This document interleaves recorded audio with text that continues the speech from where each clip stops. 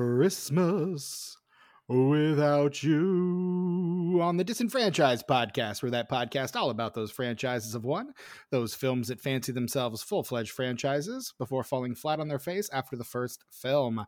I am your host, Stephen Foxworthy, and joining me, as always, the man who's usually a turtle and rarely a zebra, ladies, it's my co-host, Brett Wright. Hey, Brett. Ho, ho, ho, Stephen. And how are you this merry and bright evening? I've been better, but I'm sorry to hear that, dude. it is what it is. It's at least that. I've grown Isn't accustomed. everything? I've grown accustomed to being sick. So That's not good, dude. That's not good at all. I mean, you have insurance, man. You can get that looked at. Well, no, I mean I actively am. Okay, well that's good. It's just it is what it is. I mean, sure. At the end of the day. At the end of the day. And also joining us, our own gold-plated whore, it's Tucker. Hey, Tucker. Hey, that wasn't so bad. I'll take that moniker. Before the recording, Stephen was like, I'm going to make fun of you a little bit. Was that was making fun of me? That was an honor, Stephen. Thank you. Oh, well, hey, happy to help, man. Thank you so much. I got you. It's nice because I consider myself a retired whore. Really, more than anything. But I look back on those glory days and what a wild time to be alive. I'll tell you what. Indeed. Yeah. And gentlemen, we are kicking off the holiday season a little bit early this year. Usually we limit our Christmas episode or our holiday themed episode to just one right around the Christmas Day time. But this year we're going a little big. And for our format, Black Christmas is the gift that keeps on giving. It really is. And so we're doing a Blackest Christmas miniseries, and we're gonna cap that off with one of the most depressing movies of 2023. So it's a month of celebration all down the line. And so today, to kick it all off, we are talking about 1974's Black Christmas, the original OG, written by one Mr. A. Roy Moore, directed by the immortal Bob Clark, and starring Olivia Hussey, Cordelia, Margot Kidder, John Saxon, the fucking great John Saxon, Marion Waldman, Andrea Martin, James Edmond, Douglas McGrath, Art Hindle, Lynn Griffin, so many more. Gentlemen, what a cast. What a picture. Indeed. It's all right. Yeah. Well, yeah. So I think I know the answer to this question already, but just for the sake of our listeners, what is your individual, what are your individual histories with Black Christmas? Well, you have to pick one of us. I was just gonna let just say at the same time. You want to go at the same time, Tucker? That'll be fun. I'd like to. That sounds like comedy gold. But also, as the person who edits this, he might not be as inclined. I don't know. I'll let you go first, Brett. All right. Well, yeah, because I mean, it literally zero. I mean, well, I have a little bit of history, but I don't really want to get into that. So fair. Otherwise, pretty much none. Okay. So. There you go. Right on. Tucker? I once dated a woman who was one of her favorite movies. I'll leave it at that. Yeah. I had a feeling that's what you were referring to, but yes. Yeah. I'm very familiar with this film all the way up to actually seeing it. Like I've known about it for a really long time, and I've understood its significance, and I've read essays written on. I have a book that has like an honest to God book that has like essays in it about horror films before, like this was like in the mid 90s, before people were taking horror films seriously, like as actual art, you know. Sure. And there's a couple essays in there about it, so I'm very familiar with it. I just never seen it. I never saw the remakes because I figured, well, I should see the original. You should first, and I just never got around to it. See, I think it's because I saw. Go ahead, Brett. I'm going to go off on a whole thing. You finish what you're doing. I was just gonna say, because I think I saw the original Tales from the Crypt movie, the British one from the Right. 70s. Future episode of this Um, podcast. Oh, I can't wait, you guys. That's so good. And the sequel. Well, you can't. It has a sequel, Vault of Horror. Is Vault of Horror a sequel? Yeah. I mean, do anthology movies have sequels? Well, yeah, Yes. Trilogy of Terror does, right? And so, and Creep Show. But yeah, there's Vault of Horror is a sequel. It's like the same company. Like, I think it was advertised as a sequel. I've always thought of it as a sequel. I'm gonna do some research while you talk. Do it anyway. So I saw the classic Tales from the Crypt was later turned into an episode directed by Bob Zemeckis himself. Mm-hmm. I don't remember what the story's called, but it's the one where the lady, spoilers, where the lady kills her husband, and then the psycho Santa guy comes and terrorizes her and her child. Yeah, Zemeckis did it for the Tales from the Crypt For TV the show, yeah. Yeah. But originally it was part of that original movie, and I really wish Vault of Horror weren't a sequel to that, because I would love to cover that with you guys, because that's one of the first horror films that I ever really attached myself to. Like, after I saw Night of the Living Dead and Psycho, I was just like getting whatever I could get my hands on, and I was like, what? Tales from the Crypt? Like, that's familiar. Oh, I guess I didn't realize Vault of Horror was a sequel. So It's totally a sequel, dude. oops, Totally a sequel. that's my Yeah. bad. That's unfortunate. We can pretend it's not and just do it anyway. That story is called And All Through the House. Yup. And it's pretty, like, I like the differences between the British film version and the show version done by Bobby Z.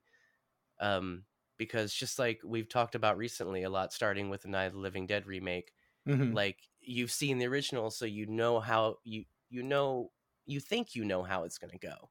Right. But they kind of go the other way sometimes, and I appreciate the differences between those two. I think they're both really great adaptations of that story.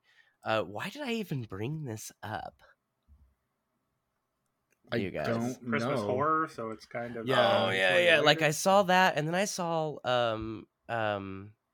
another Christmas horror movie. It's not Silent Night, Deadly Night. It was something else, and I can't think of what it was. Silent Night, Bloody Night. That was probably the one. That's like just the so earlier dull. one from like the 50s or something. It's so dull, and so I don't know. I feel like I had seen a good one and I saw a bad one, and Black Christmas was like, okay, whatever. I don't really care. The only thing that has always kind of made me want to watch it over the years is that Olivia Hussey's in it, and I think she's rad. She's swell. She is. She's great.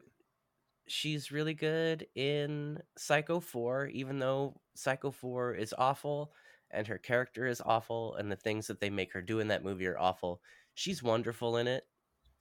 I mean, she's no stranger to controversy, so I'm not surprised that she took that role and kind of gave it her all. But also, she was really great in It. Like, they didn't use her enough, honestly, in It. We could have used some more Olivia Hussey in the 90s It miniseries. We could have just used some more Olivia Hussey in the 90s, period. Full stop, end of sentence. Agreed. But she's fucking phenomenal in this, I think. But yeah. That's kind of the candle that has, like, stayed lit for me to eventually watch this movie. And now I've watched it. And now you've watched it. It's like a thing I can cross off of things that I've been meaning to do for like over a decade. And thanks to this podcast, you have that opportunity, and you're welcome. Yeah, dude. Thanks, I'm man. happy to be able to do that for you, Brett. I've seen this, it opens the floodgates to the remakes, which are things I've always also wanted to see. Anyway, well, Brett, buckle up, you're in luck.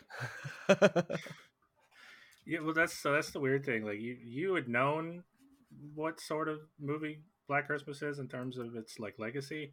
I never did. I never heard anything crazy about how good this movie is or how much it like sets the stage for other slashers. Like, I never heard that, so I just thought it was another one of those, holiday horror movies they made back in the day after Halloween.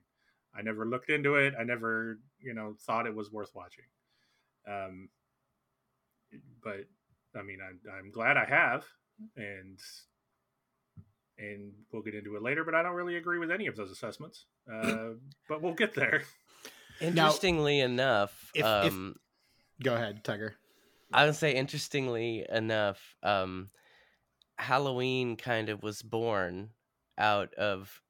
I read recently that Halloween was kind of born out of a conversation between John Carpenter and maybe Bob Clark about what a sequel to Black Christmas would be. Correct. So we will get into what other that. holiday that they would go into, and it kind of like it's sort of, for good or for ill, the reason Halloween exists in a lot of ways. Yeah, in a lot of Yeah. ways, but we can. But I'm probably going to agree with some of the things that you don't like about it because I'm pretty much in the middle, which is how this always goes.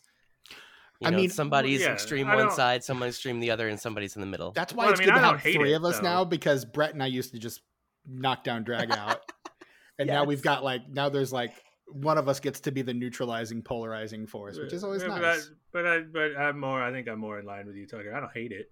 I'm not on the far end of the spectrum. Like, I get it, I respect it, but I got problems with it. So I mean, it looks great, you guys. I love the colors in this movie. I love the lighting. I want to live in that world. It's like beautiful. That reminds me, I know it's the early 70s, but it reminds me of the 80s with the wallpaper and the yellow light bulbs and the coffee tables with trinkets and big gaudy glass ashtrays on them, and the ornate furniture and the telephone desks. I miss telephone tables and desks because you just have it in your hallway, and that's where the telephone was, or by the steps. Before you started mounting them on walls, you had to have a little table or something to put them on. It was literally just on the table. Yeah, dude. I first caught this movie in the far-flung year of 2020. Year you watched all the movies. During a little thing called the COVID-19 pandemic, where I watched over 400 movies over the course of the year. And one day I decided that I was going to try to watch 25 Christmas movies in between December 1st and December 25th. And I got into a lot of holiday horror during that time. And one of the tangents that I went on is I watched all 3 of the Black Christmases, one right after the other. You're an old hat. You're an old hat. You're the geezer here. I'm something, man. It just feels weird the that Black Christmas hipster of the group that I've reckoned with that you guys haven't. It just feels really weird. Congratulations. Particularly man. Because it's an obscure 70s thing. So Tucker, that's kind of your wheelhouse. It's a horror movie. That's Brett's wheelhouse. So I just feel very odd that I'm the guy bringing this to the table going, oh yeah, I've seen this. This is great. This is another one of those instances where I got to go, do you need my horror card? Should I turn it in because I hadn't seen it until today? I don't know. Look, man, no, because I mean, when I started to get into horror, and as you guys know, and as I mentioned many times, I'm a very late bloomer when it comes to my horror fandom. I felt a responsibility, and Brett, you actually assisted me with this in 2019 when I started to put together my list of horror movies that I needed to see for Halloween. When I was doing my 31 in October marathon, my first one, you kind of helped me craft that list. What horror movies do I need to see? What are the important ones to see? And in 2020, when no one was doing anything but just watching movies and sitting around, I binged a lot of movies and crossed off. I watched all the Halloween franchise, all of the Nightmare on Elm Street franchise, all of the Friday the 13th franchise. I watched all of those as just all the Screams. All the Screams. I watched The Exorcist for the first time. I crossed a lot of have not seens off my list. So, and Black Christmas was one that I was just when it comes to holiday horror, that's the quote unquote the one. So I made sure to put that one on my list, and I liked it, but I think I liked it a lot more on this rewatch. Just really engaging with it. I love how it looks. I love how fucking creepy it is, how uneasy that ambiguous ending and you guys know I'm a sucker for a good ambiguous ending. Just how good that ending is. yeah, just this one kind of grabbed me. It went up a whole star rating for me this watch. So Wow, yeah, that's stars a lot. mm-hmm. It is That's for a me lot. especially. Yeah, that's quite a bit. Yeah, So no, dude. I'm currently adding this to my Amazon wish list. So the Hey, 4K of they got this, a 4K. they got a 4K, man. Of course they do. Of course they do. Bringing Out the Dead doesn't even have a Blu-ray, and here we are. Yep. Fucking Black That's Christmas on that is 4K. the hill you die on. Is the You Bringing Out the guys, Dead doesn't have a Blu-ray. I own the perfect example of my Bringing Out the Dead doesn't have a Blu-ray, and that's the 4K of God Told Me To. What the fuck is that movie doing on 4K? I love that movie, and I'm so glad it's on 4K. I'm so glad because it looks great. Like, it looks like film. It's insane how good that movie looks for a shitty little Larry Cohen movie, right? In fairness, Tucker, I think I own the epitome of the Bringing Out the Dead doesn't have a Blu-ray. God, is it Howard the Duck? I own Howard the Duck on 4K. Yeah, dude. Where's my Scorsese, man? Right. Scorsese, Nicolas Cage, Patty Arquette. Like, come on. They've got to do that. They've Ving got, Rhames. Criterion has got to Fucking come remaster that. on. Look, time's gonna tell on that one. I may have been waiting for 20 years, but at some point people are gonna look at that and be like, "Oh yeah, this is fucking amazing." And then Everyone people that will I've talked actually to that talk about revisits it when it Scorsese goes, comes up. yeah, this is really good. Like everyone that I talk to that revisits that movie is like, yeah, how I did we like sleep it on this? because it's not like Scorsese has a style, Mhm. right? He pretty much kind of does things a certain way with variations on it and everything. Right. But there are a few movies of his, like Cape Fear being one of them, Mhm. and Bringing Out the Dead being another, where he kind of jumps out of his comfort zone and does something a little out there for Yeah. Scorsese, Right. a little out there. And that's Just why not his normal wheelhouse. And that's, yeah, it's exciting when he does stuff like and that. I love regular ass Scorsese, but boy, when that boy gets frisky and wild, whoo, Mhm. that's why my two favorite Scorseses are straight up Bringing Out the Dead and Cape Fear, dude. Because those are the ones where he's like, let's go batshit, dude. Let's go nuts. You wanna get nuts? Let's get nuts. That Scorsese, like Michael Keaton heard him say that, and he's like, we should put that in the movie. That's what that should be was. in the movie. Yeah. You guys, let's put that in the movie. Guys, that should be in the movie. Absolutely. Yeah, dude. No, but Black Christmas, man. Black Christmas. What a movie. I had a lot of fun with this one. Kind of bummed that you guys didn't have as much fun with it as I did, but you know what? I think this is a movie that stands up to rewatch. I will say that. Just right off the top. I think for me, my expectations were too high. Potentially. Considering how much that I've engaged with it without actually engaging with it for the past 20, 25 years. That makes sense. I was just more disappointed really than anything else. It is good. It's great even. And I think that something that gives it more credit is how much influence that it's had on slashers and the horror genre as a whole. Right. Like, no matter what my star rating is on the quality of this film, its influence rating is a fucking 5 with a bullet. Yeah. And I don't think it's very difficult to deny that. Like when most people look at proto slashers, this is, I think, toward the top of the list. I think some would debate whether or not Texas Chainsaw Massacre belongs on the list. I think it does. I think it does. Friend of the podcast. I don't think Psycho does. Peeping Tom and Psycho are the two that most people like point to as like the earliest of those. And Peeping Tom, I would say maybe more than Psycho. Have you guys, either of you guys, seen Peeping Tom, Michael? I have not. No. Oh, it's pretty good. That's Michael Powell directed that one, and it ruined his career because it was too edgy for the 1960s, for the late 50s, early 60s. So, but no, that movie fucking it was rips. 3 edgy, 5 you. Correct. That's what it was. Damn you. You asshole. You gold-plated whore. That's me. Yay.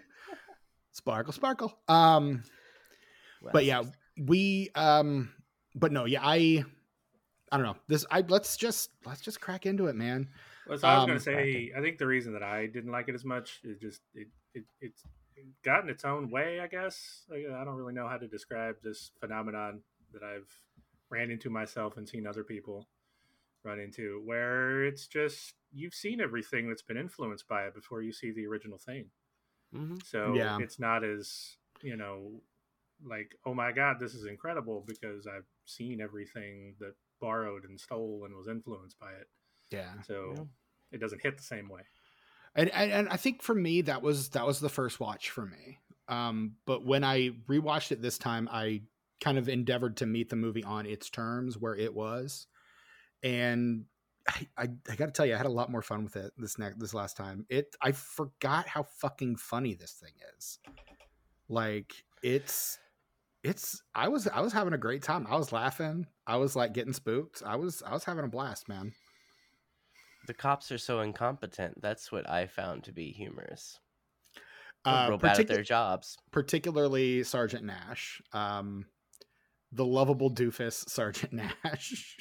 I'm surprised they didn't put in like the goofy like slide whistle and boing boing music like in Last House on the Left when the two cops come in and like all of a sudden it's a screwball comedy when it's literally the most horrifying and disturbing film you've ever seen the rest of the time. Correct, yeah. And that music comes in bing bing boing bing rip. You like get this, what?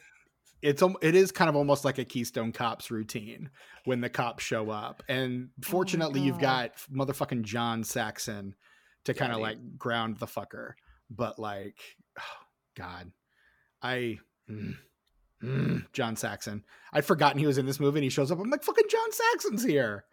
Yeah, and I just kind of relaxed because I knew I was in good hands, like presaging the role he would become famous for playing by 10 years.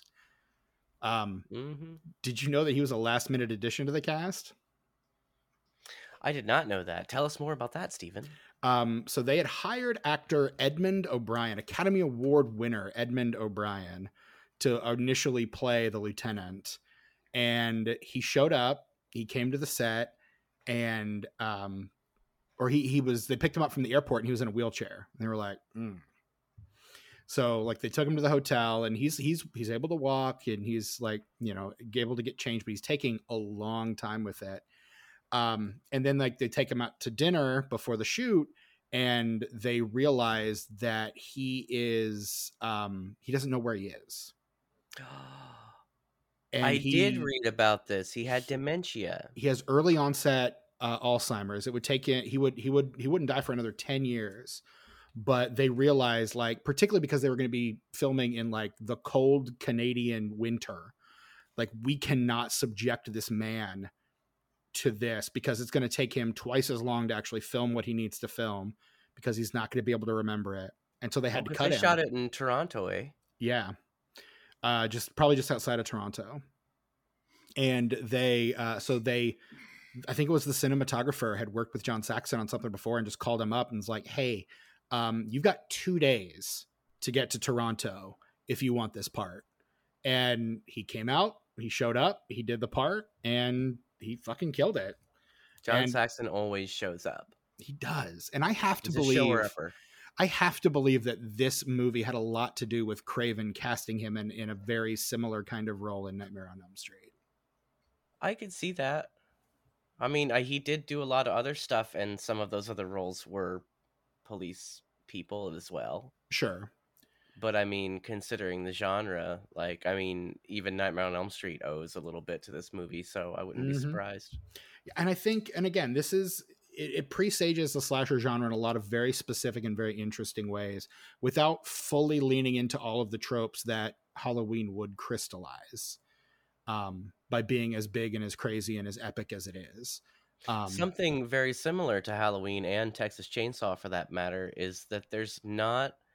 I feel like this is a movie, much like those two movies, that people remember being a lot more violent and gory than they are. Absolutely. Whereas most everything, you don't see it, but the way that it's orchestrated in front of you, you don't have to see it. Exactly. Like, it's very Jaws-esque in that regard. Like, you don't actually see the killer, like you see what he hath wrought. And this movie comes out a year before Jaws too. So like, you've got kind of all these little like flag posts and all these ways that it influences the genre and other films as well. I watched a documentary on this movie, and one of the people they interviewed is the director of the original My Bloody Valentine, Canadian director George Michalka. And I think that's how you pronounce his name. I'm probably getting that wrong. But he's sitting there talking. He goes, I just kind of unconsciously put these elements in my film. These aren't teenagers. I wanted to do like more adult, and I subconsciously put all these things like the little sing song by Baby Bunting, like the miner sings something similar as he's crawling away at the end of the film. Like, he goes, I subconsciously put all these things in the film, and then I went back and watched Black Christmas after I did it. And I was like, oh, I'm just cribbing from this. Like this is where I got all that. I just didn't realize that this is where I got all that from. Like it's got quite the reach. And this is like one of the highest grossing Canadian films of its day too. Well, Brett had mentioned in the Canada's thrown out some fantastic horror bangers back then. Mm-hmm. Brett had mentioned in the chat the connections between this and My Bloody Valentine, and I have to agree. It's really one of the more it's an easy line to draw from between those two films for sure. Though My Bloody Valentine, it does kind of seem like an upgrade in some ways. Absolutely. Not so much. I'm not gonna say. I will say in quality, but not specifically in quality. But like it took the things from Black Christmas and just kind of amped them up a little bit and like fit the pieces together a little more. Like, what I'm trying to say is just say what you're trying to say, Tucker. That Black Christmas crawled so that My Bloody Valentine could motherfucking sprint. Okay, dude. That's I would agree with that. Yeah. But yeah, no, this movie is I thought it was great. Well, maybe I need to break my rewatch rule and give it another shot sometime. Do it. I'm going to rewatch it just simply because I feel like I had so much baggage going into this about this film. Not like baggage in a bad way, just like a lot of preconceived notions about this film. And I don't know. It's like by the end, I was more into it than I was at the beginning, but I still it took me a while to get there, and so I kind of want to have that experience where it's like it's all good instead of me being disappointed first and then a little bored and then like, oh, this is actually really good. And I feel like if I watch it again, maybe it'll just be good. And I think that's kind of where I started with this one too when I watched it a few years ago. So I have a feeling this one's going to join the regular rotation club. I think this will be one I revisit, maybe annually, maybe every other annually. But yeah, I had a blast with this one. I did. I had a good, and my partner's not seen it, so I may end up watching it again this year, just so I can watch it with her, just so I can show it to her, because I think she might get a kick out of it. So, Stephen, you were asking the patrons like what kind of Patreon content they wanted for this month. Mm-hmm. I say a special second viewing of OG Black Christmas reassessment, where we all come record back it tomorrow. Oh God, no, that's a bad idea. That's a bad idea. No. We've got too much other stuff to record tomorrow. Let's not. Here's what we do. Okay, so we do this one, and then whatever other movies we have. No, you already said. We'll do 06, and then 2019, and then we'll do that other movie you didn't mention. But for the Patreon, we'll do rewatch of OG Black Christmas. So we'll have the remakes in our system as well. You see what I'm saying? I see. It'll be like an ultimate reassessment. I will say that the remakes of this one end up going in some very interesting, very different directions. I'm excited. I will leave it at that. I don't want the cast of at least one of these remakes. Right. So there you go. So if you want to hear that, if we end up doing it, you should go to patreon.com/disenfranchised and join our Patreon. If you got $5, won't you lay your money down? Yeah, dude. Because we got a ton of great stuff back there for you. Just, let us know. Yeah. So what do you say? We're about a half an hour into this. And what do you say we go ahead and jump into the plot of this Mamma Jamma? I like that idea. Sure. So this is a part of the show we call the plot in 60 seconds. This is the part where Brett Wright, our immortal lore master, will roll the D6 of destiny. He has assigned 2 sides to each of us, and whichever side is rolled, that is the person who will be recounting the plot of this film, 1974's Black Christmas, in 60 seconds or less. Brett, who's it going? First of all, remind us whose side is whose, and then let us know who it's going to be. Yes, so I believe I have it written down here. Steven, you're 1 and 2. I'm 3 and 4. Tucker, you're 5 and 6. That's how I recall. We had to standardize that, so because I just wasn't ever rolling me. So Seniority. That's what that is. That's the seniority. The pecking order. Yeah. Yeah, I mean, he's not wrong. Yeah. And you're higher because this was your idea. So That's why I always put you in the middle of the mix, Steven.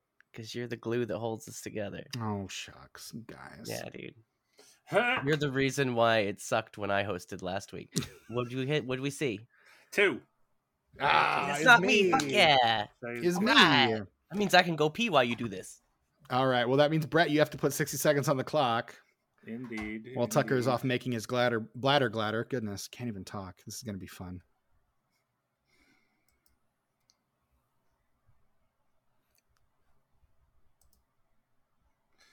All right. I have 60 seconds on the clock. You may begin whenever you fucking please. Sounds great. Outside of a sorority house in Bedford, Ontario, a man is sneaking in to a Christmas party, and the sorority sisters get an obscene phone call with a guy they call the Moaner, who's just really being really crass and nasty, and they're all kind of like, ew, gross. And one of the girls goes upstairs, and she gets strangled by the guy who snuck in with a plastic bag, and he puts her up in the attic. And everyone's kind of leaving for Christmas break, so no one really notices that people are going missing until the girl's father shows up, and he's looking for her, and no one really knows where she is. One of the other girls is pregnant, and she tells her boyfriend, who gets really kind of like mad and possessive. And eventually the killer who's living in the house starts picking everybody off. The inept cops get involved. They figure out the calls are coming from inside the house, and they show up to kill the guy who's there, who happens to be the pregnant girl's boyfriend. He gets killed, but it turns out after all the cops leave and they leave the girl alone in bed, that the real killer is still in the house. 10 seconds. Imagine that. And then you hear the phone 5 ring seconds. 13 times because he calls them after he kills everyone. And his name is Billy and Agnes. And don't tell them what we did, Agnes. Time. You guys, he says cunt so many. Can I say cunt? I can say cunt on here, right? I don't see He why says not. it I mean, so many times. yeah. I was And really like, does. I love the word cunt. I love it. I think it's great. And if I were a woman, I would feel empowered by that word. But I'm not a woman. In Britain. Like, I'm not a woman, so I don't really have an opinion on it. But I love that word phonetically. I mean, you it's do have an beautiful. opinion on it. You're I'm giving saying, us your but- opinion on it right now. I'm saying, but maybe it's only like a little bit valid instead of like all the way valid, because I'm not someone who has a vagina, which is what cunt is synonymous with. It's literally a synonym. If you look in the thesaurus under vagina, cunt will come up. It's I guess, I don't know if euphemism is the right word, but A slang term. sure. But that's not how the British use it. No. Or the Europeans. no. They use it in a completely different way. And let me tell you, Brett, I lived in the Europe for a while. No You big lived deal. in the Europe? No big The deal. Europe? Not just The- any Europe. The Europe. The Europe. Europe, okay? And they're so much looser with sexuality over there. Like, it's not taboo. Like, sex is just a thing, and nudity is just a thing, and who fucking cares? It's the human body. You know? So I think that has a lot to do with how they just throw cunt around as well. Because, like, it's just cunt, man. And for all you people who don't like the word cunt, I apologize. If there's enough of you and you leave comments, I will provide a beeped version of every episode going forward with every instance of me saying cunt beeped out. I don't know that we Cunt. need to make it a habit. to keep saying it, but okay. But I like it. It's such a good word. It's like fuck. Okay, Have let's you look at ever, this. Tucker, have you ever seen the Vagina Monologues? I thought you were gonna ask if I'd ever seen a vagina, No. and I'm like, no. What's it like? Have you ever seen playwright Eve Ensler's The Vagina Monologues? Eat, Pray, Love. Is that what you said? Eve I have not Ensler's seen that. The Vagina Monologues. No, but much like this film before I saw it, I'm very like adjacently familiar with it. Please stop that. These are the vagina monologues. This is me like, oh no, wait, I'm not ready. I was in my youth. And by youth I mean my 20s. I ran tech for a production. You were a theater kid. The Vagina Monologues, yeah.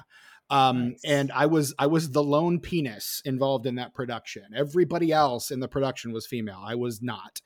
And it is an insanely good play. Like, I learned a lot from that production. But one of the monologues is about a woman who does feel empowered by referring to her vagina as a cunt. And she says that word so many times over the course of just like 3 minutes. No, I gotta see it. And you're just like the first time I heard it, I'm like back on the soundboard, just kind of holding my temples going, what is this? And then by the end, I was just like, fuck yeah, you go, girl. Like, it's an insanely amazing production, or amazing show. And if there's a good production showing near you, particularly if you're male, go see it. Like, I learned a lot. But on Max, streaming on Max, is the 2002 version, created and performed by Eva Ensler. So it's the original person doing the thing that she wrote. So I'm putting that on my list. Hell yes. And I want you to watch it tonight, so that when we no, SNL's on at 11:30. I mean, we might still be recording by then. No, we better fucking not be. We bet not be. All right. Now, if we'd had a what are we watching, I'd be a little more lenient, but this does not need to go on for 3 hours, Stephen. Ooh, I still need to watch Blue Beetle. What was I looking for? Oh yeah, vagina monologues. We were talking about the moaner, and I don't think the guy calling at the beginning of the movie is Billy, but I think they think he is. See, that's kind of what sort of confused me during it, is because it seemed like they did have just a guy. It's definitely the same actor. It is absolutely still so? Nick. It is absolutely Nick Mancuso. But do you think it's supposed to be the same character though? Because I feel like there was a distinct difference between the cunt guy and everything that came after it. I agree. He wasn't even in the house at that point. Correct. He's still coming into the house at that point, right? But at the same time, I mean, it seems well established that the killer just has multiple personalities and can change his voice at will. So I think you could argue either way, honestly. And that's one thing that I both forgive but do not, that makes me feel kind of uneasy about this film, is how this person that's doing this is not like a Jason or a Freddy or a Leatherface or something. This is a severely mentally ill person.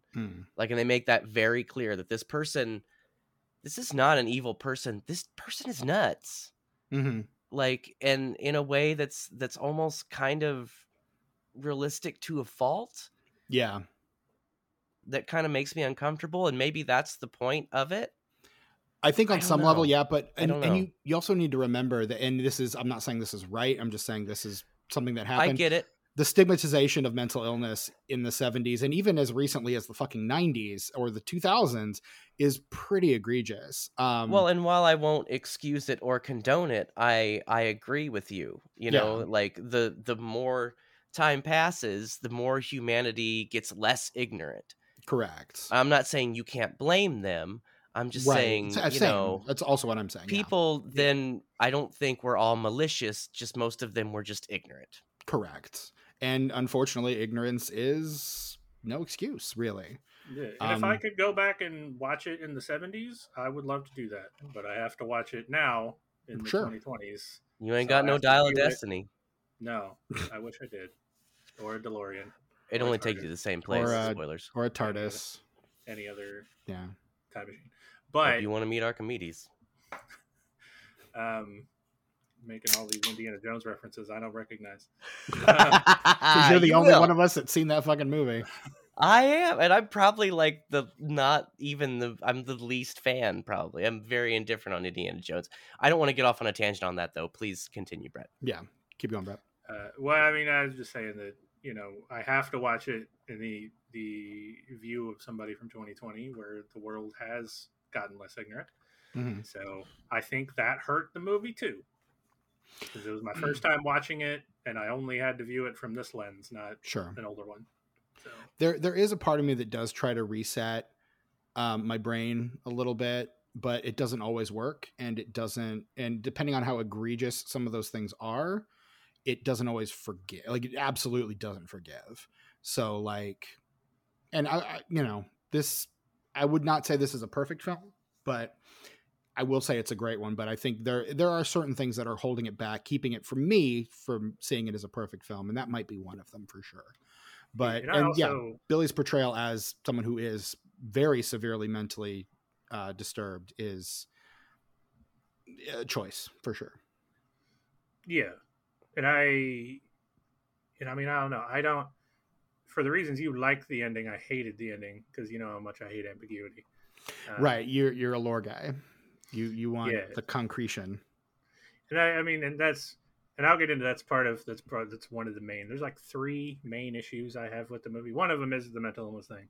The second one is this, that like I'm spending the entire movie trying to solve it like a regular slasher. Like, who could that possibly be? And it's too obvious that it's her boyfriend, so it can't possibly be him. Right. They make that the reddest herring possible. Yeah, and come to find out, it doesn't matter. All your detective work was for nothing because he's you have the no idea who communism the fuck of it is. this movie because he's just a red herring. And that he is an asshole, though. Yes. Like, what is that dude doing? But like, come on, man. That I think is another thing. You can't do that. This movie is doing really well. Is it's dealing with issues that like were starting to come to the forefront in the 70s, like women having autonomy over their bodies and being able to, make career decisions and life decisions outside of a man's approval. And like this movie, I don't think it was intending to do that. Like, I think both Bob Clark and Olivia Hussey are like, no, it's not really what we were doing. We're just trying to. It's like the Ben and Night of the Living Dead thing where like it has a lot of weight, but it was probably not even intended. Just kind of, and to hear Bob Clark say we needed something else to happen when people weren't dying. So this is what was happening. Like, that's just kind of his throwaway explanation. Well, and man, I love Olivia Hussey, and when you tell Olivia Hussey what to do with her body, it makes me mad. I agree. It makes me real mad. And then he goes and like he's such a toddler, dude. Like, he's. Do you know who that guy bitch. is? Do you know who that guy is? I don't know who that. Wait, Cordelia? Maybe I do. Or Cordelia? I've seen him in stuff. You've probably seen him in the movie that Bob Clark saw him in that made him want to cast him in this movie, Stanley Kubrick's 2001: A Space Odyssey. Oh, I knew who he was in that, but no, I don't. He is the star child. He's Dave. My God, it's full of stars. Yeah, that's him. The only star child I know is part of Parliament with George Clinton. It's the only star child I know. I also Let's get this straight. I also know Paul Stanley. And I also know. I guess he is a star child too. A little guy named Ziggy Stardust too. So. And also Greg Universe from Steven Universe is also a star child. Still have not seen that show. Lots of star childs around here. Star child here. Star children. Yeah, dude, we live in a galaxy of star children. But anyway, back to my point. Sorry. Yes. Well, it was a tangent. We're back now. Yeah. Let me get back on track with what I was saying. Sorry. No, that's fine. That's another. It's a perfect example of the viewing it from this lens. Like, I was trying to solve who the killer was because that's how all slasher movies are now. Right. They weren't then. So, like, for it to be an ambiguous person, like, that was probably revolutionary. But like, I spent the whole movie trying to solve it, and I got blue balls, and it wasn't fun. Yeah. I was pissed off at the end. Bob Clark himself would say this is not a slasher. He says this is a psychological horror film. Yeah, and I think I viewed would in that agree. lens, you would probably enjoy it more. But if you're going into it saying, slasher, yes, then Well, no, I mean, I get that point, but I wouldn't, just because any movie like this where there's a hidden killer or a hidden somebody, I'm going to spend the movie trying to figure out who it is. Like, just because that's the fun thing to do. Sure. I don't think too hard about it. You know, as I've gone on record as saying, I just like to sit back and turn my brain off, but it's a lot of fun to try to figure out who it could be. Right. You know, especially when they're throwing you red herrings and like pointing you towards certain people, you think that it's a mystery because they present it that way. Right. Yeah, I view it as part of the fun, because I know there's people out there going, "Man, you're such a hypocrite. You said you don't like to solve these things." I mean, I don't, but it's part of the fun of a movie. Like it's a part engagement of the movie. It's engagement. Engagement is part of it. Yeah, no, absolutely. It's I'm part engaging of it. with it. Yeah. I take. Go ahead. I was just gonna say it's that thing where if you're presented with a mystery, or you're presented with a whodunit, and there's no actual way. It's what I love about the Rian Johnson, Benoit Blanc mysteries, is he has the answer right in front of you. You're just not looking at it right. You're just not looking at it from the right perspective, but it's always been there. It's always been right in front of you. But I think it gets frustrating when you throw in a twist at the end that there was no way anyone could have seen coming. Like the one example that I always go back to is the Batman comic Hush by Jeff Loeb, where there's no way you can tell the identity of the mastermind behind the whole thing, because it literally is just something that he tells you on one page of the comic. And then you're just, oh, okay. And that was the answer, I guess. Like it doesn't make any sense until he puts the pieces together for you, but there's no way you could have figured that out. Right. And I guess because that's the thing I kept thinking the entire time, though, was like, there's not enough characters in this movie that fit who could be the killer. Mm-hmm. And the one that they're presenting as the killer is clearly the red herring, so it's not him. Right. Who else could it fucking be? I kept saying that over and over. Like, so I guess in a way, I could see you saying, like, screaming that at the television. Yeah, I can see you. I can actually, now that you say that, I'm like, yeah, I can kind of see him doing that. Yeah. Yeah, kind of. Well, just shaking his fists in rage and getting red in the face, shaking and crying. You know, who else could it be? Just chugging rum straight from the bottle. His face. It's okay. You can tell us that this movie broke you, Brett. You can let us know. We're all friends here. We're all friends. It's all right. Not nearly that emotive.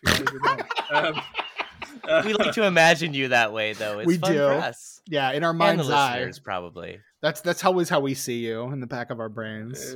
And also, because you're not that emotive, it's really fun to imagine you getting that emotive. That's really what it is. True. It's because you're just such a chill, even kill dude. It's just so fun to think of you like getting just red in the face, angry, just like vibrating from every pore of your body out of anger of something. It just.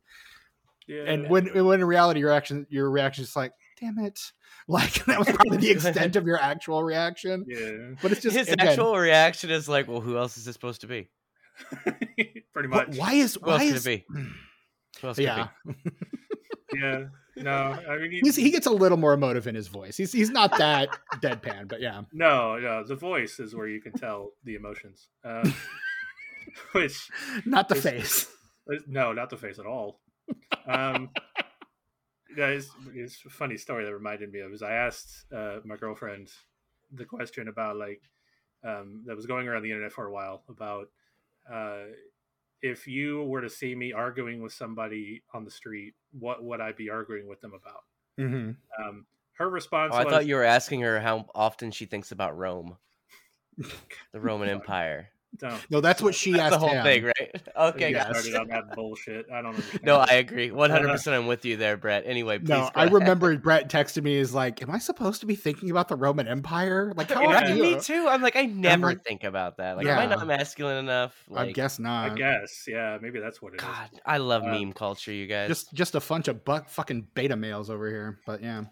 Word. And she said, I don't fucking know. I can't imagine you arguing with anybody on the street. And I'm like, yeah, that's if there's a correct answer to that question, that would be it. I think I Because said it's the street. And I Brett think will stand his ground, but he'll also avoid confrontation at pretty much all costs. it also Especially with a helps stranger. if you get him Like- behind a microphone on a podcast. Then he'll There you tell you go. what he really thinks. And I'm dude. comfortable with the people I'm talking to. True. There you So go. I think I answered that question with probably something Ghostbusters related, like probably a did. bad Ghostbusters opinion. I think was my response to that. yeah. And then, but I think I prefaced it with, I can't really see you doing that, but if I could, it's probably something Ghostbusters related. I think was my full answer. But yeah, Yeah. Which makes sense. You have intimate knowledge of that. true. Uh, I've been on the receiving end of an argument on the street about Ghostbusters. So You've been yes, chewed out on the street by Brett. up about one side and down Ghostbusters. the other, my friend. Oh boy. Mm-hmm. Multiple Nom times. nom nom. Um, Yes, true. but To the Anyway. extent that Brett can't even mention Ghostbusters around me anymore. I can't mention Afterlife. That's around true. You can't. here. No, we can't talk about that. It's taboo. Right. It's the one thing we don't talk about on mic. Yeah. Yeah, pretty much. Or off mic even. Right. At all. So, but Some people don't talk about Bruno. We don't talk about Afterlife. nope. So anyway, back to my point. I made my own tangent. Huzzah! Nice. You did Building it. your own I tangent. did it. Welcome. Wait, what was my point? Oh shit. Oh, that the end was just, a surprise. I guess if you're looking at it from the lens of like, well, there wasn't anybody it could be. So I guess the answer was in front of me the whole time. I just didn't want to believe it. Right. Because I knew that answer would piss me off if it was true. And surprise, it did. Hey. See, I don't know. For me, that's what kind of makes the pit of my stomach drop out. For me, like when I see that, I'm just like, oh my god! Like it gets like that much more disturbing and bone chilling for me in that moment. Well, I think that's why a second watch for all of us would be good, because I think it's specifically for Brett, it wouldn't bother him so much because he already knows. Like, there's no Right. reason to spend time or effort on thinking about any of that. You can just kick back and, like you say, turn it off and have a good fucking time. Yeah. It's a possibility, which is why I'm willing to break the rewatch rule. Yeah, dude. So I might. I very well might. Yeah. yeah. Again, I think it stands up for sure. Like I You're gonna did get not some- expect to enjoy it as much as I did this time, and I had such a blast with it this time. You're going to hear a lot from me in the group chat tomorrow about us doing a rewatch and a Patreon episode, because we're going to be, I think we might be, depending on our guests, we might be down to what are we watching. So we got to do something else. It's going to depend on what I will talk. We can talk about that. I'm just saying, I'm going to blow up the chat tomorrow and we're going to talk about this because I want to do the rewatch and a Patreon episode about the rewatch. Okay. All right. Okay. Yeah. But so yeah, I get, because I saw a lot of reviews talking about that, because this was definitely one of those situations where I immediately went to Letterboxd and was like, what am I missing? Right. So clearly I'm missing something. and yes, that was a lot of reviews said that, like, that the end is very chilling for that reason, and it's very disturbing and terrifying that it's just a crazy guy and he's still in the house. Right. So yeah, I get that, and yes, I will even admit that, like, the phone ringing over the credits is pretty creepy. Yeah. But, Particularly because you've grown accustomed to knowing what that phone ringing means, right. and so the implication of that is ringing along with that sound in your ears, and it's the ambiguity. Does he not? Is that what happens? This movie was distributed in the United States by Warner Brothers, and Warner Brothers hated the ambiguous ending of this film. And so they suggested a more concrete ending to Bob Clark. And I'm just going to pitch this to you, Brett, and I want you to tell me which one that you would rather see. Right. So the film ends, Olivia Hussey in the bed. Everyone leaves the room. Chris is presumably like he's in there. The cops leave. Someone is staying watching the house. Everyone kind of goes off, and then we cut back to is Olivia Hussey's character Jess? Is that that's her name, Jess? Yeah, it is. We cut back to Jess, who wakes up in bed, and Chris is laying next to her, and Chris says, "Don't tell them what we did, Agnes," and kills her. The end. What? Who?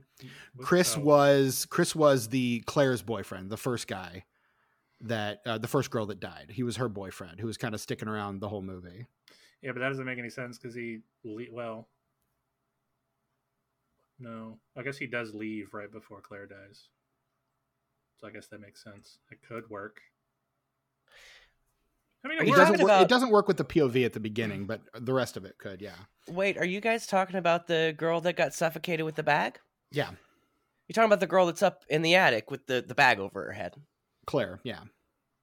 The girl with the bag over her head in the attic? Mm-hmm. Yeah. Okay. You guys know there's a girl in the attic with a bag over her head? Did you guys know that? Tucker's doing this movie wants to keep reminding us every fucking seconds that this motherfucker's in the attic with a bag. We get it. I get it. And then once our den mother joins her on the hook, she's just along for the ride, dude. She's just part of that now. Like after every other scene, it's like, hey, you guys remember up in the attic? You guys remember that? Don't forget there's dead bodies upstairs. It even is. That's the ending shot of the movie. It's such a stark and disturbing image that I get why they keep cutting back to it. I get it. I guess from an artistic standpoint, but as an audience member, it makes me feel like they're treating me like an idiot. Kind of. Yeah, kind of. Yeah. Now that you mention it, it's not something that I clocked myself, but yeah, you're right. I could, if it were less often, like it would be okay, but I'm not kidding you guys. After it happens, every other scene is just they're like, hey. Yeah. After every scene that's in the house, they cut to her in the attic. Like I said, even the ending scene is a big pull out from that window. And speaking of the ineptitude of the cops, you could see her from the fucking street. Yep. In like cloudy weather. Mm-hmm. Yeah, which Come on, guys. It's a great segue, which brings me to number 3. Complaint number 3. Complaint number 3. The end of Brett's trifecta.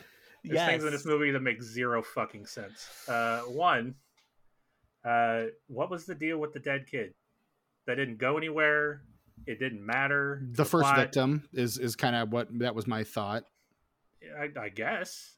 But I guess it's the same thing as the first caller. Like, is it the same person? Is it not? Right. Why the fuck would I think anything else? Is it relevant? Yes. Is it relevant? And I guess it didn't seem like it. It's relevant. I don't know. This is how I see it. It's relevant in terms of setting the stage for everyone just kind of being a little freaked out and a little creeped out already. Well, and I agree with that, but I think it only works about half the time because I think the people making this film were trying to make it very slow on purpose because they want it to be very suspenseful, and half the time that really works, and the other half of the time you're sitting in this movie like, what the fuck does this have to do with anything? In fairness, you also have to fill out a feature-length runtime, so who cares? It's like the opposite of Back to the Future, where like you watch Back to the Future, every scene, every piece of dialogue, every shot moves the plot forward. Mm-hmm. Whereas in this movie, like sometimes they stop for a bit and it really does work for suspense, but sometimes they stop for a bit and do some shit that doesn't fucking matter, that is just a waste of my fucking time in this movie.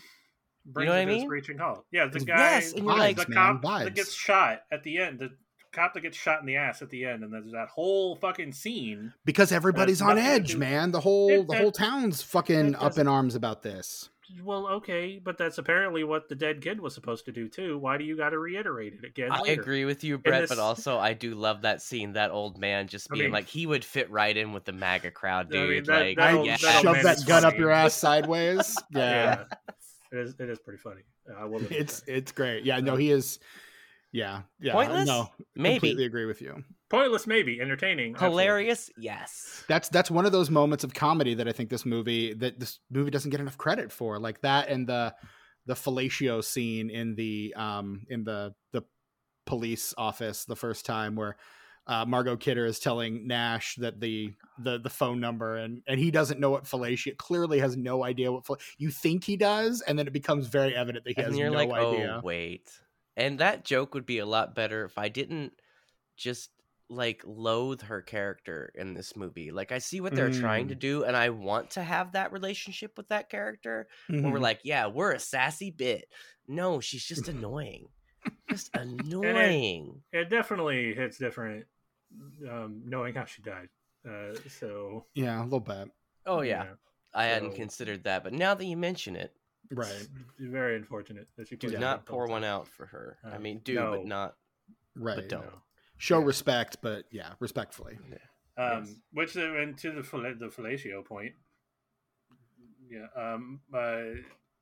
Like they said, they could have just let that be a funny joke. Mm-hmm. But then later on in the movie, when you might have even forgotten that joke, Mm-hmm. they just lampshade it. Like this, here you go. Yep. We're gonna make sure you knew that was funny earlier, and we're gonna have this random other detective who we haven't seen before just laughing the whole fucking time for no. And that is literally all that that character does. That is the only thing that character does is just laugh at inappropriate shit. Like, because when the cop gets shot in the ass, what's he doing? He's standing there laughing. That is that character. And I kind of, if anyone out there is a filmmaker and just wants to cast me in a movie as the guy who stands in the corner and laughs at everything, please do. I would love to play that part. I'd watch that movie. The funny thing is in the credits, he's billed as laughing detective, I think. Mm-hmm. But he has a name. He calls him by name in the last scene. His name is Buchanan. I don't know why he wasn't billed that way in the credits. Because nobody would know who Buchanan was, but they sure do know who Laughing Detective is. They sure do know who that motherfucker is. That's a fair point. His defining trait. Right. Always laughing. Always laughing. Yeah. Look, everyone's got something. He's got laughing. What a great character that really added to this film. Speaking of the cops, though, then the final bit of this trifecta of gripes, which I guess is intentional that the cops are inept, but like you're telling me you don't have a movie if they're not. Right. Because you're telling me that a major murder happens in a house and they don't sweep the entire place at all. Right. That doesn't make a damn bit of sense. But especially since the case that these murders are partially based on was one of the first cases to ever use like forensic evidence to solve it. Mm-hmm. You guys heard about this? You seen this? Well, yeah, no, that's something we haven't touched on. Is this is kind of based on a true story, but also based on the urban legend of the babysitter. Yeah, but yeah, story. I mean, it's a dual thing, but yeah. Tucker, you wanna take that? Well, this is kind of sort of based on a dude named Wayne Bowden, who was a serial killer. I'm going to admit to you that I'm kind of reading off Wikipedia now, kind of trying to paraphrase to make it sound natural, but I don't want to. I like to have integrity, so I like to let the listeners know when it's not off the cuff, He was a serial killer and someone who had sex with people without consent as well. And why did we mention that? There was a connection. We were talking about something, and I was like, "Well, and based on what it's, yeah, this is my thing. What was my point? This was based on an actual case, like actual murders that took place in Canada around this time. Oh, the forensic evidence. Yeah, yes. I was gonna say like the fact they didn't even sweep the house for anything, and just how careless they were at the end, and to see that it was based on again this guy who was a serial killer in Canada And the way that he was caught was because he bit the lady's boobs. He was a boob biting guy. To where it was hard for them to get dental imprints, but they got them and they used them to find him and to convict him, which that's one of the first cases of that being a thing, where like forensic evidence in any way, shape, or form had a part in convicting someone. And it's kind of a landmark sort of deal. And then for the cops in this to just like, oh, somebody's dead, well, we'll get rid of that body. There's no body, we don't know they're dead, it's a missing person. Wait a minute. Yeah, they're just a little daffy. And also, I raised this question to the urban legend of the calls are coming from inside of the house. Mm-hmm. How the fuck, unless you have different lines, separate lines, how the fuck does a call come from the same number? It doesn't. You can pick up the receiver and someone picks up another receiver and you can talk to that person, but you can't call someone over one line in the same house. The call can't be coming from inside the house. Take it, Brett. This just reminded me of another problem I had. I was going to say they actually do address that there is another line in the house. They do address that in the movie. Yeah, I caught that this time. Yeah. How? Because I can't imagine in the 70s that soundproofing was a thing. How? If this guy is what appears to be screaming all of these things, especially in one of the last calls, he is very loudly talking on that phone, and Jess is the only one in the house when that call comes in. How in the actual fuck does she not hear him? Straight up, not a creature was stirring. Oh. And she's the only motherfucker there. Not even a goddamn mouse. And they might be at the furthest points possible in that house that they can be, but she's still going to hear it, man. To which I would just say, follow it easily. I am willing to suspend my disbelief to that regard. You are not, but look, I love to suspend my disbelief. I do it all the time to watch pretty much any movie. I was going to say, yeah. But all the people who survived in Scream 6, come on, you guys. And we love that movie. Yeah, we do. Sorry, some of that shit doesn't make sense. Dude gets stabbed 1 million times in the torso and still lives somehow. Anyway, so yeah, I do that all the time, but like, I have a limit to that. Like, if something is glaringly, obviously not possible, and they're just doing it for the contrivance of the movie, that's where I take issue with it. Like, give me something to explain how she doesn't hear him. Doesn't have to be much. That's a simple line earlier in the movie about how these walls are really thick and you can't hear your neighbor or something. I don't fucking know. Like, it could be easily explained away. Yeah, something. It doesn't have to be a big elaborate explanation. I mean, I get it. I get where you're coming. It's never bothered me. I thought about it like briefly during this rewatch and just kind of put it out of my head because, again, I was just having a good time, and didn't want anything to ruin my good time. Damn it. So yeah, that's why we talk, man. That's what we're friends. Look, I've ruined plenty of your good times, so you're due, or I'm due. But like I and it's a 3-story house with an attic, so she's on the ground floor. Sounds traveling through multiple floors to get to her. Maybe counterpoint. That phone table right by the steps. So if it's going to carry anywhere, it's going to carry right down those fucking steps. Now, if she were in some corner hallway or in a room or something, I get that. But no, she's in the foyer. So pretty much anything that's happening in the house, if it's loud enough, she's going to fucking hear it. Yeah. I don't tell you, it just didn't bother me. I don't know. Especially, and I just thought of this, especially when they go out of their way to cover sound when Barb gets killed. Like, they go out of their way to make sure she doesn't hear it. With the carolers, yeah. Yes. So, like, what? It doesn't... What? I don't understand. And I guess all of his, I don't know, he feels like he's whisper screaming. Like it feels very like stage screamy kind of. Yeah, except for that last one. The last one is really what I'm taking umbrage with, because it does sound like he's actually shouting. Straight up not- unhinged. And by that loud as point, fuck. like by that point, I think you're just so like I was anyway. I was like so in it that it didn't bug me at all. So I don't know, man. I spent most of that scene going, she hears him now. She's gonna hear him now. She never No. heard him. No. No, she didn't hear him, man. That's I was okay. like, this is gonna pay off. She's gonna hear him now.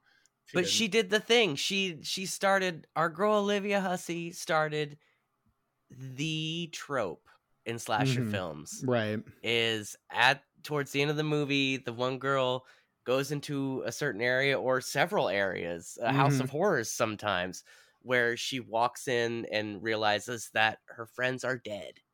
Mm-hmm. And they're just like a bloody mess. Like it happens in every slasher movie. It's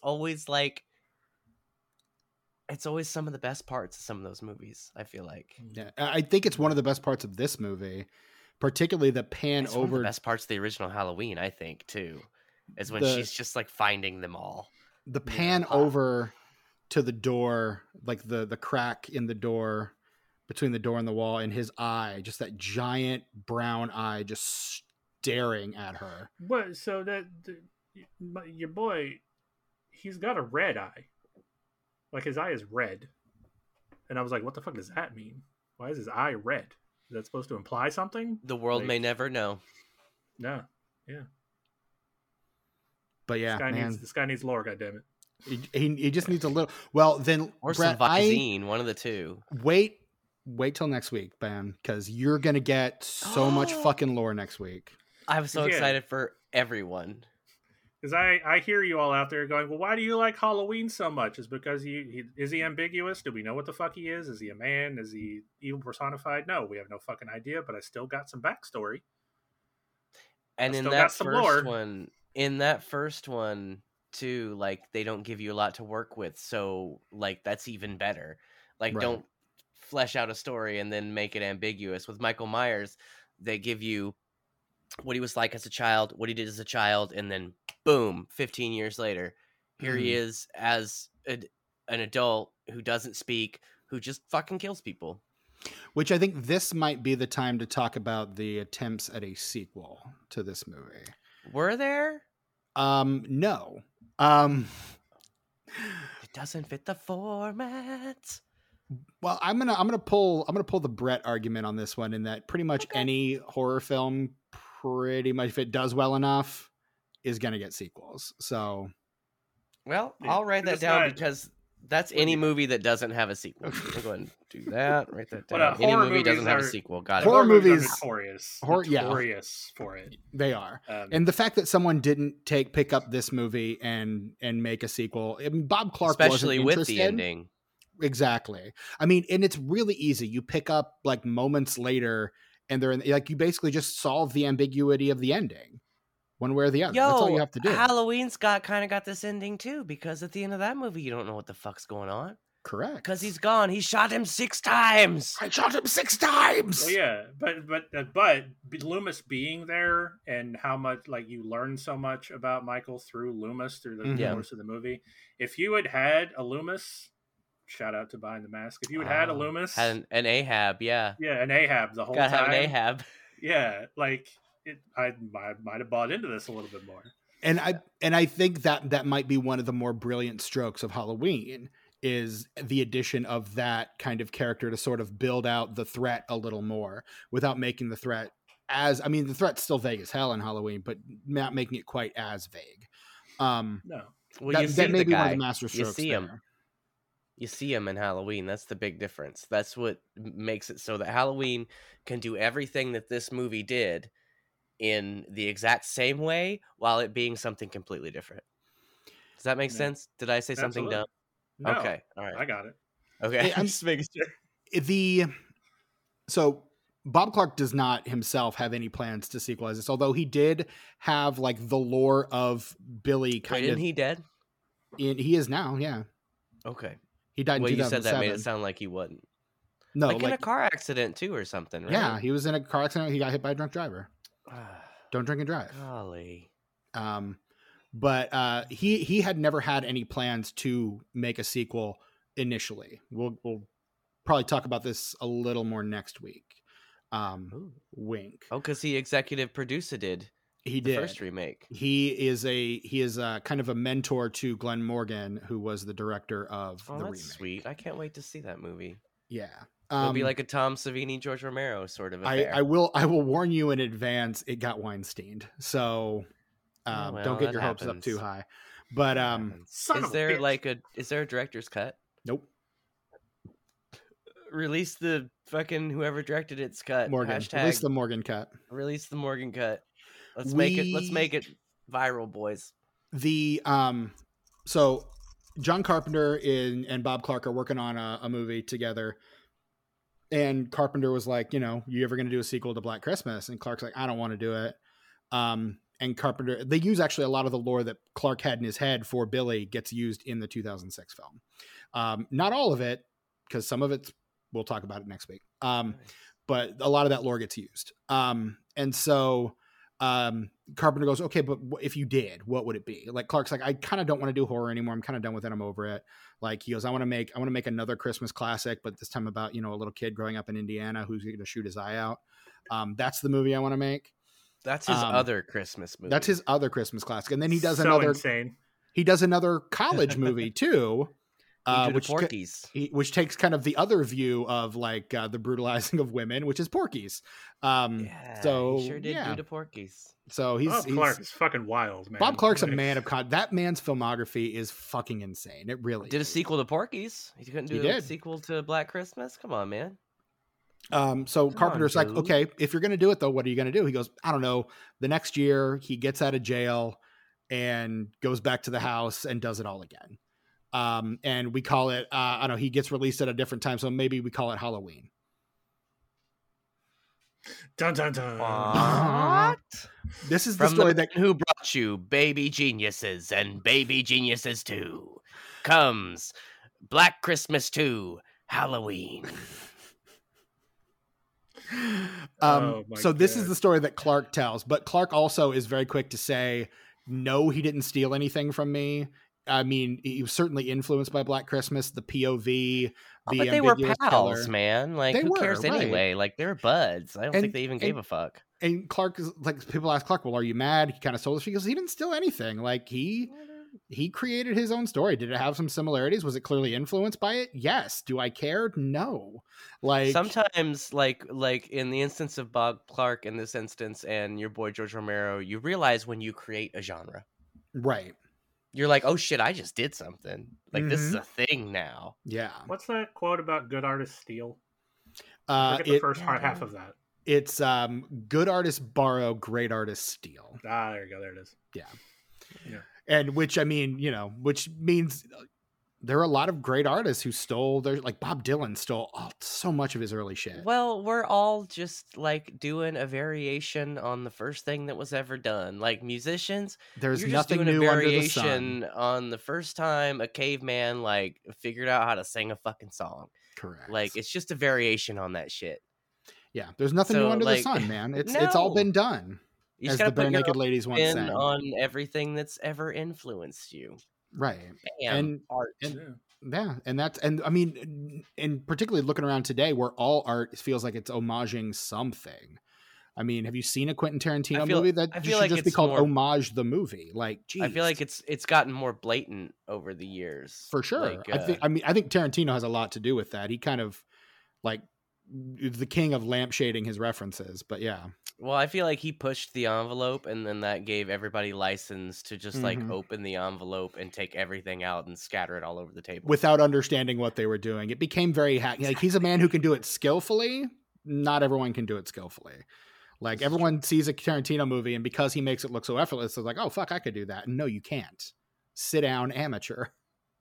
But I mean, yeah, that's basically what it comes down to. Like, and so I think there was another attempt at a sequel, like after I'll just go ahead and do this now. I'll probably bring it up again next week. But after the remake bombed, Clark does the Wicker Man thing, which is, geez, that wasn't good. Tell you what, I'm just going to make a sequel to the original.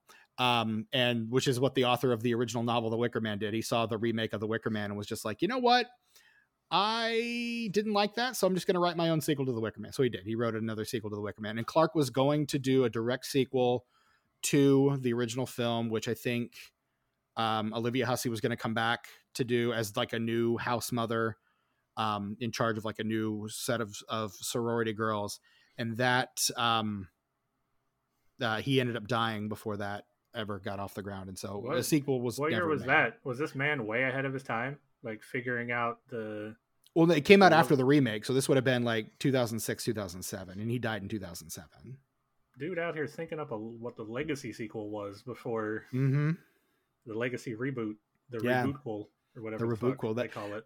I mean, yeah, that David Gordon Green, I think, popularized. He did not originate, but I think he kind of popularized it with his most recent run of Halloween sequels. But yeah, man, that's kind of Tucker sprinting in from the bathroom to make a point. I would argue that H2O was one of the first requels, as it was one of the first to ignore several sequels and only be a sequel to the first two. Halloween 2, yeah. So, yeah, that's all I wanted to say. Fair point. Sorry. That is a fair point. That I should have realized. But I sort of I washed my hands. They're still a little wet. Yeah, that's kind of the forgotten Halloween like set there, like that. I think that's because H2O is good, but I think that its Resurrection comes next, right? Is so bad, that it kind of ruins taints H2O retroactively.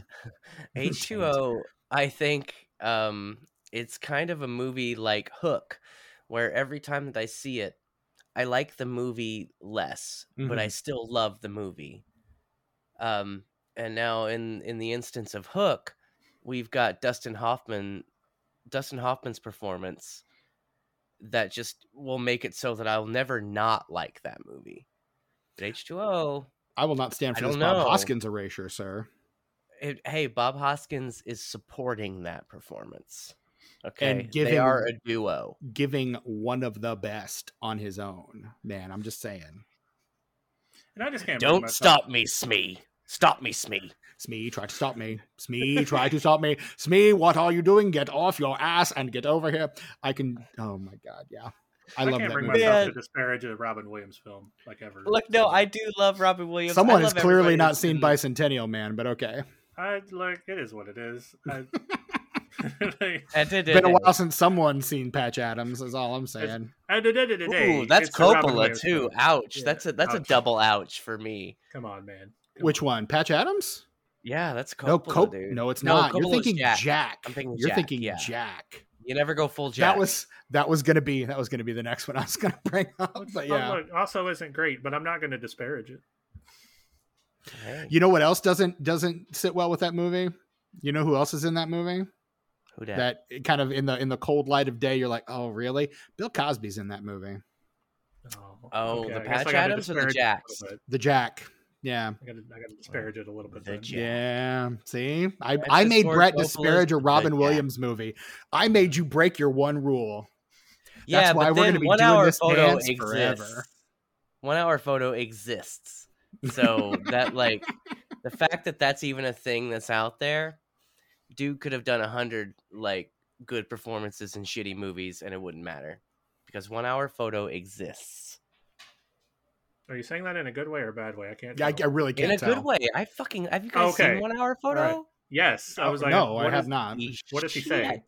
Are you kidding me, Steven? I am not kidding you, Tucker. I've never seen that. Podcast over. At Disenfranchised Pod. Blah blah blah blah blah blah. Steven's gonna go watch 1 hour photo. Bye, guys. I'm going to bed, bitch. You want to talk about a chilling performance? Are you fucking nuts, Steven? How have you not seen? I'm so mad at you right now. I saw Insomnia, and he's fucking incredible in that movie. Oh yeah, that's on my list of Nolan movies to watch that people forget about. I just watched the following spoilers for what are we watching? Oh fuck, what was I about to say? Oh no, Insomnia was the first Nolan movie I ever saw in theaters. That's what I was gonna say.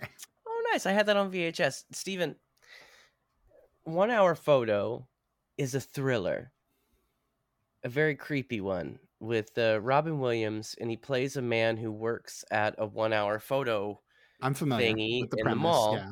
you know, and it's directed by Mark Romanek, which is not how you say his name, but that's how I've said it for the last 20 years before I figured out how it was actually pronounced. So that's how I'm going to fucking say it. Who is my favorite music video director ever. And if you watch this film, Steven, I don't want to oversell it, but your life's going to change. I have a feeling you're already overselling it, but okay. No, Brett's got my back here. I'm not overselling it. This is a before and after time. Mr. I Will Never Disparage a Robin Williams movie over here? Well, I did. You made me, so I've done that. Made you break your one rule. Look, man, I can't. I didn't know there was a terrible human being in one of them. So I mean, let's be honest. There's probably a lot of terrible human beings in Robin Williams movies. Well, sure, but he's the one we know about. And Bill Cosby's in a lot of stuff, man. You ever seen Ghost Dad? What a hoot! Leonard Part 6. Not a hoot. But all those movies he did with Sidney Poitier, man, it makes me again. I will repeat that I'm so disappointed and saddened and just murdered inside. Like a bit of my soul died when I found out who Bill Cosby really was. Have you not seen? Fucking raised me. Have you not seen? It's on my list, Steven. You told me I should watch it, I probably should watch it. But I keep passing by it because I can't do it, man. I can't. It hurts too much, man. It hurts too much. That is the documentary that started me on my watching documentaries about terrible people. Grew up on old school AMC where they did kind of the TCM thing, or the TMC, not Texas Chainsaw Massacre, but Turner Movie Classics. They did the TMC thing. No, it's TCM. It's Turner Classic Movies. Same thing. Texas Chainsaw Massacre. Got it. But your boy grew up on AMC showing all those Bill Cosby, Sidney Poitier movies, of which my favorite is Let's Do It Again. And do you know I haven't been able to watch that movie since? You know how good all those fucking movies are? But Tucker, I think that's why you need to talk about Cosby. Look, I do need to, but I'm not ready. You need to reckon with that. Okay, look, I'm not ready. I'll get there. That's fair. But you need to do that. Like, are we kind of doing a bit? Yes, but also it's kind of real. It is. Yeah. Like, I do feel this way. Am I being silly? Yes. Is it real? Also, yes. That's how you know, like, it's really funny, because it's rooted in truth. This is why I drink, Bill Cosby. You did this to me. I think you were drinking before that, but okay. Let's blame. Not as much. And just be careful you're not drinking around him. That's for sure. Ooh. Oh no. Oof. Moving on. You're a bad boy. You're a bad boy. And I appreciate you. Black Christmas. To call back what I did, the intro for this episode, apparently one of Elvis's favorite Christmas movies. He would watch it every year, which is to say he watched it like for the next couple of years after it came out, before he died, because he died like a couple of years after that, like in 1976, I think. But he apparently watched it and liked it so much that his family kept watching it after he died in memory of him. Also, apparently one of Steve Martin's favorite movies.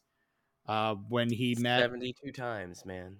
When he met Olivia Hussey on the set of Roxanne, he's like, "You're in one of my favorite movies," and she's thinking, "Oh yeah, Romeo and Juliet," which is, I mean, she was a get for this movie because she had just done Zeffirelli's Romeo and Juliet, which was huge.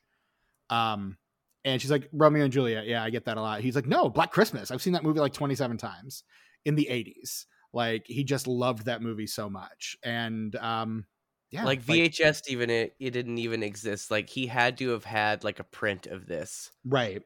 That he watched on like a dirty sheet on his wall, right? Which I could absolutely see Steve Martin doing. Absolutely. But yeah, like it's become a kind of a cult classic, which brings us to next week, talking about the 2006 remake. But like, it becomes kind of this cult underground classic.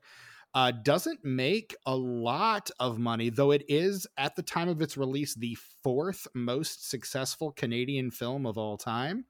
It grosses $4 million. But it had some competition, though, I feel like is kind of a big part of that, right? The two Canadian films that outgrossed at the time were the 1974 Richard Dreyfuss film The Apprenticeship of Duddy Kravitz, and the 1970 French language film Du Femme en Or, directed No, by what Claude I meant was Fournier. the week that it came out, it had some stiff competition. That's the thing. Yes. It was released in America. Let me check IMDb here real quick. Released in America on December 20th, 1974. However, the numbers doesn't go back that far. But I can tell you that the number one movie in America that weekend was a little movie in its second week starring Charles Bronson, would go on to start its own franchise and a spinoff that didn't. Death Wish was number one at the box office, and it would be unseated the following week by a little film called The Godfather Part 2. Yes, that was a big one. That was a big one that kind of took away from this film, I think. But in terms of like what this one grossed in America, give me a second here, because I actually did have this information pulled up at one point and I have completely misplaced it. What happened to it, man?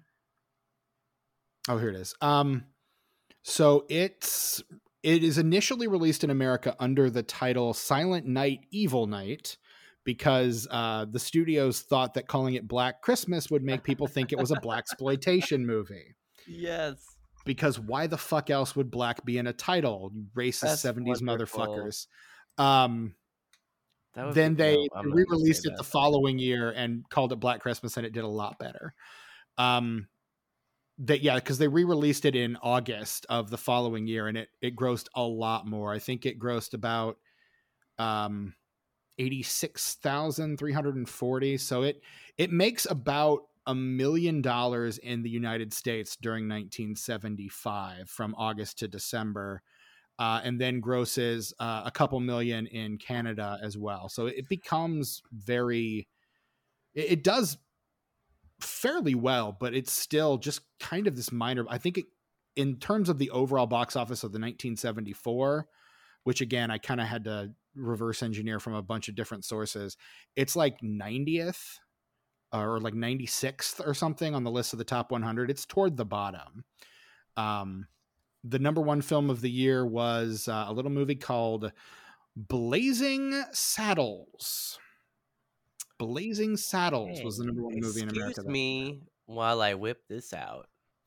The number two film, a little movie called The Towering Inferno, which is actually not bad. Towering Inferno, fun movie. Former nickname to past and future guests of the podcast, JP Leck, the Towering Infern Joe. Ah, because he's so tall, you see. He's a tall drink of water. That one. The third highest grossing movie, Young Frankenstein. That's right. Mel Brooks has 2 movies in the top 5 for that year. Steven, I think that's Frankenstein. Oh, yeah, you're probably right. In fourth place, a little Charlton Heston film called Earthquake. You ever notice how he acts through his teeth? Charlton Heston, he acts through his teeth. That's why he's so good. His teeth never part. No, you really screwed the pooch last night, Harry. Go listen to our episode on True Lies. That was a good one. I like that movie. Get it. And then in fifth place, cameo in Wayne's World. And in fifth place, a little movie called Airport 1975. So that's 2 comedies and 3 disaster movies in the top 5. Rounding out the top 10, you've got Murder on the Orient Express, Benji, Herbie Rides Again, The Godfather Benji, Part 2. Little doggy Benji. Yeah. And Dirty Mary, Crazy Larry. Those are the...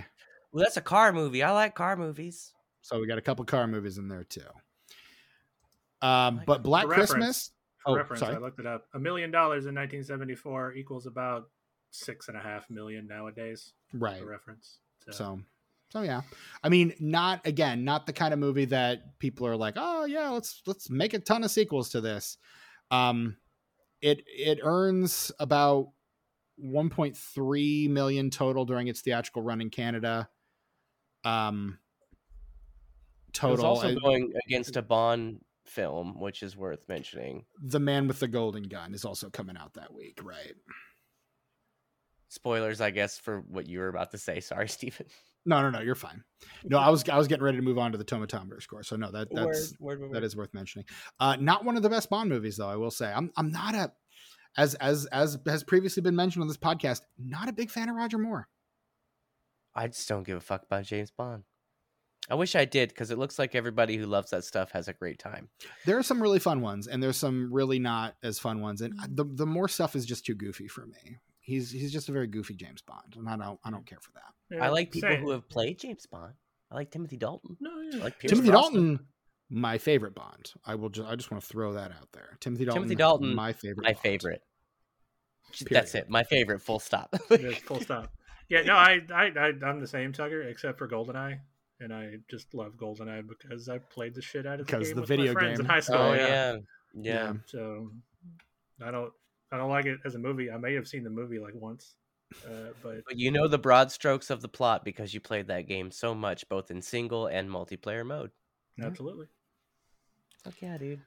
The Tomatometer score for Black Christmas is a 72%. The critics' consensus, the rare slasher with enough intelligence to wind up the tension between bloody outbursts.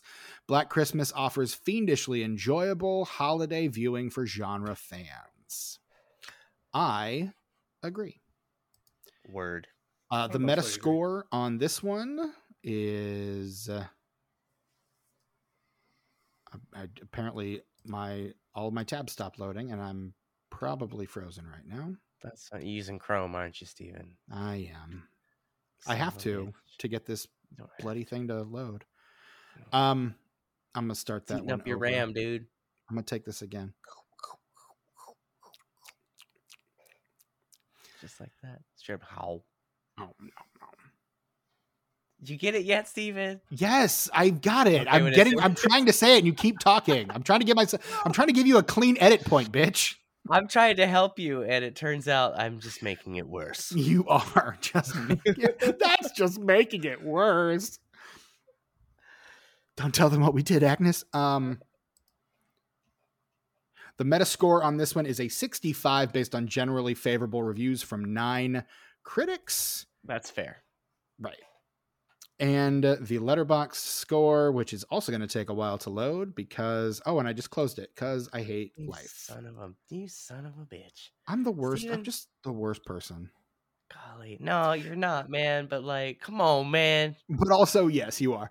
The Letterboxd score is the Letterboxd score is a 3.8. Brett. That's fair. Brett, out of 5 stars, how do you rate 1974's Black Christmas? I'm right there with the average at a 3.5. 3.5. Tucker, what about you? Surprisingly, that's a 3 for me. Oh, I did enjoy a lot of aspects of this movie. I think upon further rewatches, my score will probably go up, but as it stands right now, it's a 3 out of 5. Whereas I initially had it at a 3.5, and after this rewatch, I bumped it up to a 4.5 because I just had a fucking blast with this. Fucking hell, man! Damn. Yeah, man. That makes me excited. Again, you guys, we gotta do that Patreon show, man. I'm not leaving it alone. I'm blowing up that chat tomorrow. I'm doing it. Right. We gotta do it. Yeah, that is what we got for 1974's Black Christmas. You can find us on the social medias. We're the Disenfranchised Podcast, in case you forgot what podcast you were listening to. You can find us on most social media platforms. Specifically, you can find us on Blue Sky, Instagram, Facebook, and Letterboxd at DisenfranchPod. You can also find us on Patreon, as Tucker mentioned before, patreon.com/disenfranchpod. Are we going to do that Black Christmas rewatch? God, Who knows? so. Who knows? Maybe we're going to have a free week. I feel like we should. Let's find out. And you can also shoot us an email, disenfranchpod@gmail.com. And while you're on the internet, please go to Apple Podcasts or Spotify, wherever you get your podcasts. Leave us a nice, big old, fat, juicy 5-star rating and review. We really appreciate it and would absolutely love to hear what you have to say about us, provided it's good. If it's not good, just shut up. But yeah. I am your host, Stephen Foxworth. You can find me on Instagram, Letterboxd, and Blue Sky at Chewy Walrus. Brett, where can we find you on socials these days?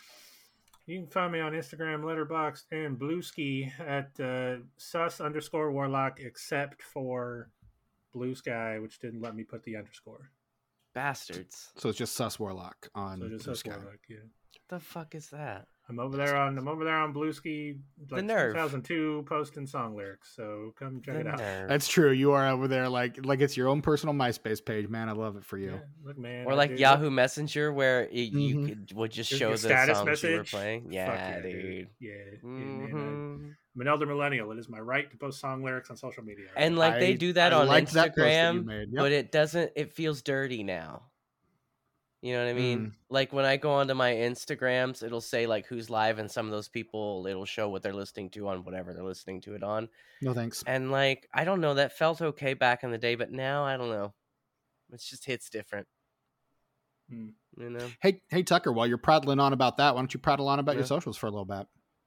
Well, you can find me as always on the Instagrams and on the YouTubes at Ice909. That's ICENINE, the number 0 and the number 9.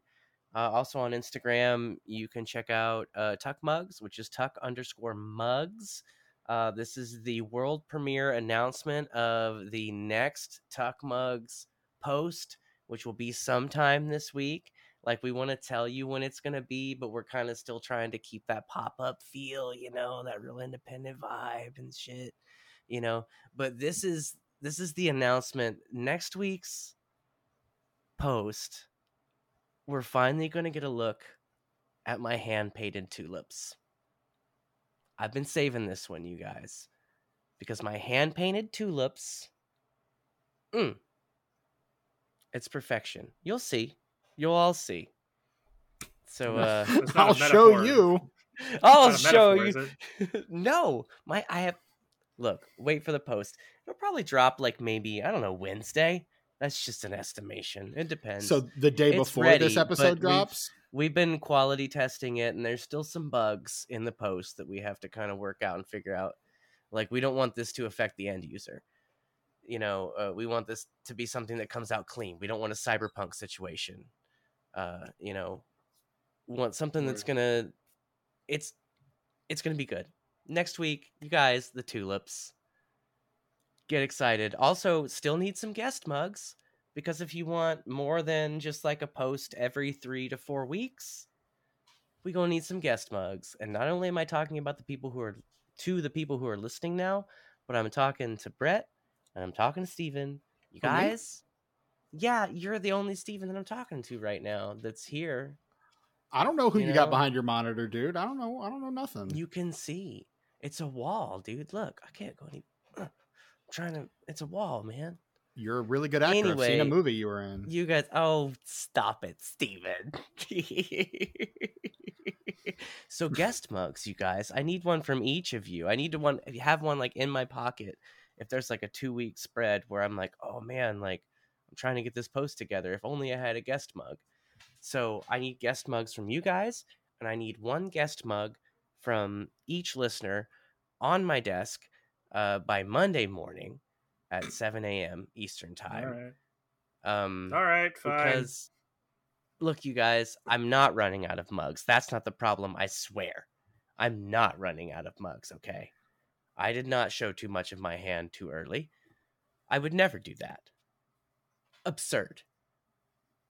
It's Good just day, that I'm sir. trying to... Yeah, I said good day. You get nothing. Anyway, no, give me some guest mugs, because I really would like to pad out these long stretches. It's just in the winter, my schedule's a little different, and the times that I drink coffee are a little different. So the time I use mugs, like, it's more of a time where I don't really have time to sit and take a pic and write a whole little doodad story about it. And so I need some guest mugs to pad the winter out. So calling all disenfranchised listeners, if this is your first time listening to this podcast and you hated every second of it, great. That's wonderful. But still send me a guest mug, please. That's not great Please. at all. What are you talking about? No, man. What's great about the world is that people be liking different shit, like for different reasons. So if somebody doesn't like our stuff, that's almost as good as somebody liking our stuff, because that means that we affected them in a way. You know, we reached them, positive or negative. We spoke to them and they heard engaged with it. us. Yeah. So there you go. There you go. Good job, you guys. Well done. Take us home, Stephen. Right on. Well, we'll be back next week with our very special guest. I really hope they're able to record with us tomorrow. Otherwise, that's going to be awkward. Talking about Black Christmas 2006. Until then, I am your host, Stephen Foxworthy. For my co-hosts, Brett Wright and Tucker. Until next time, you'll be doing all right with your Christmas of white, but I'll have a black Christmas.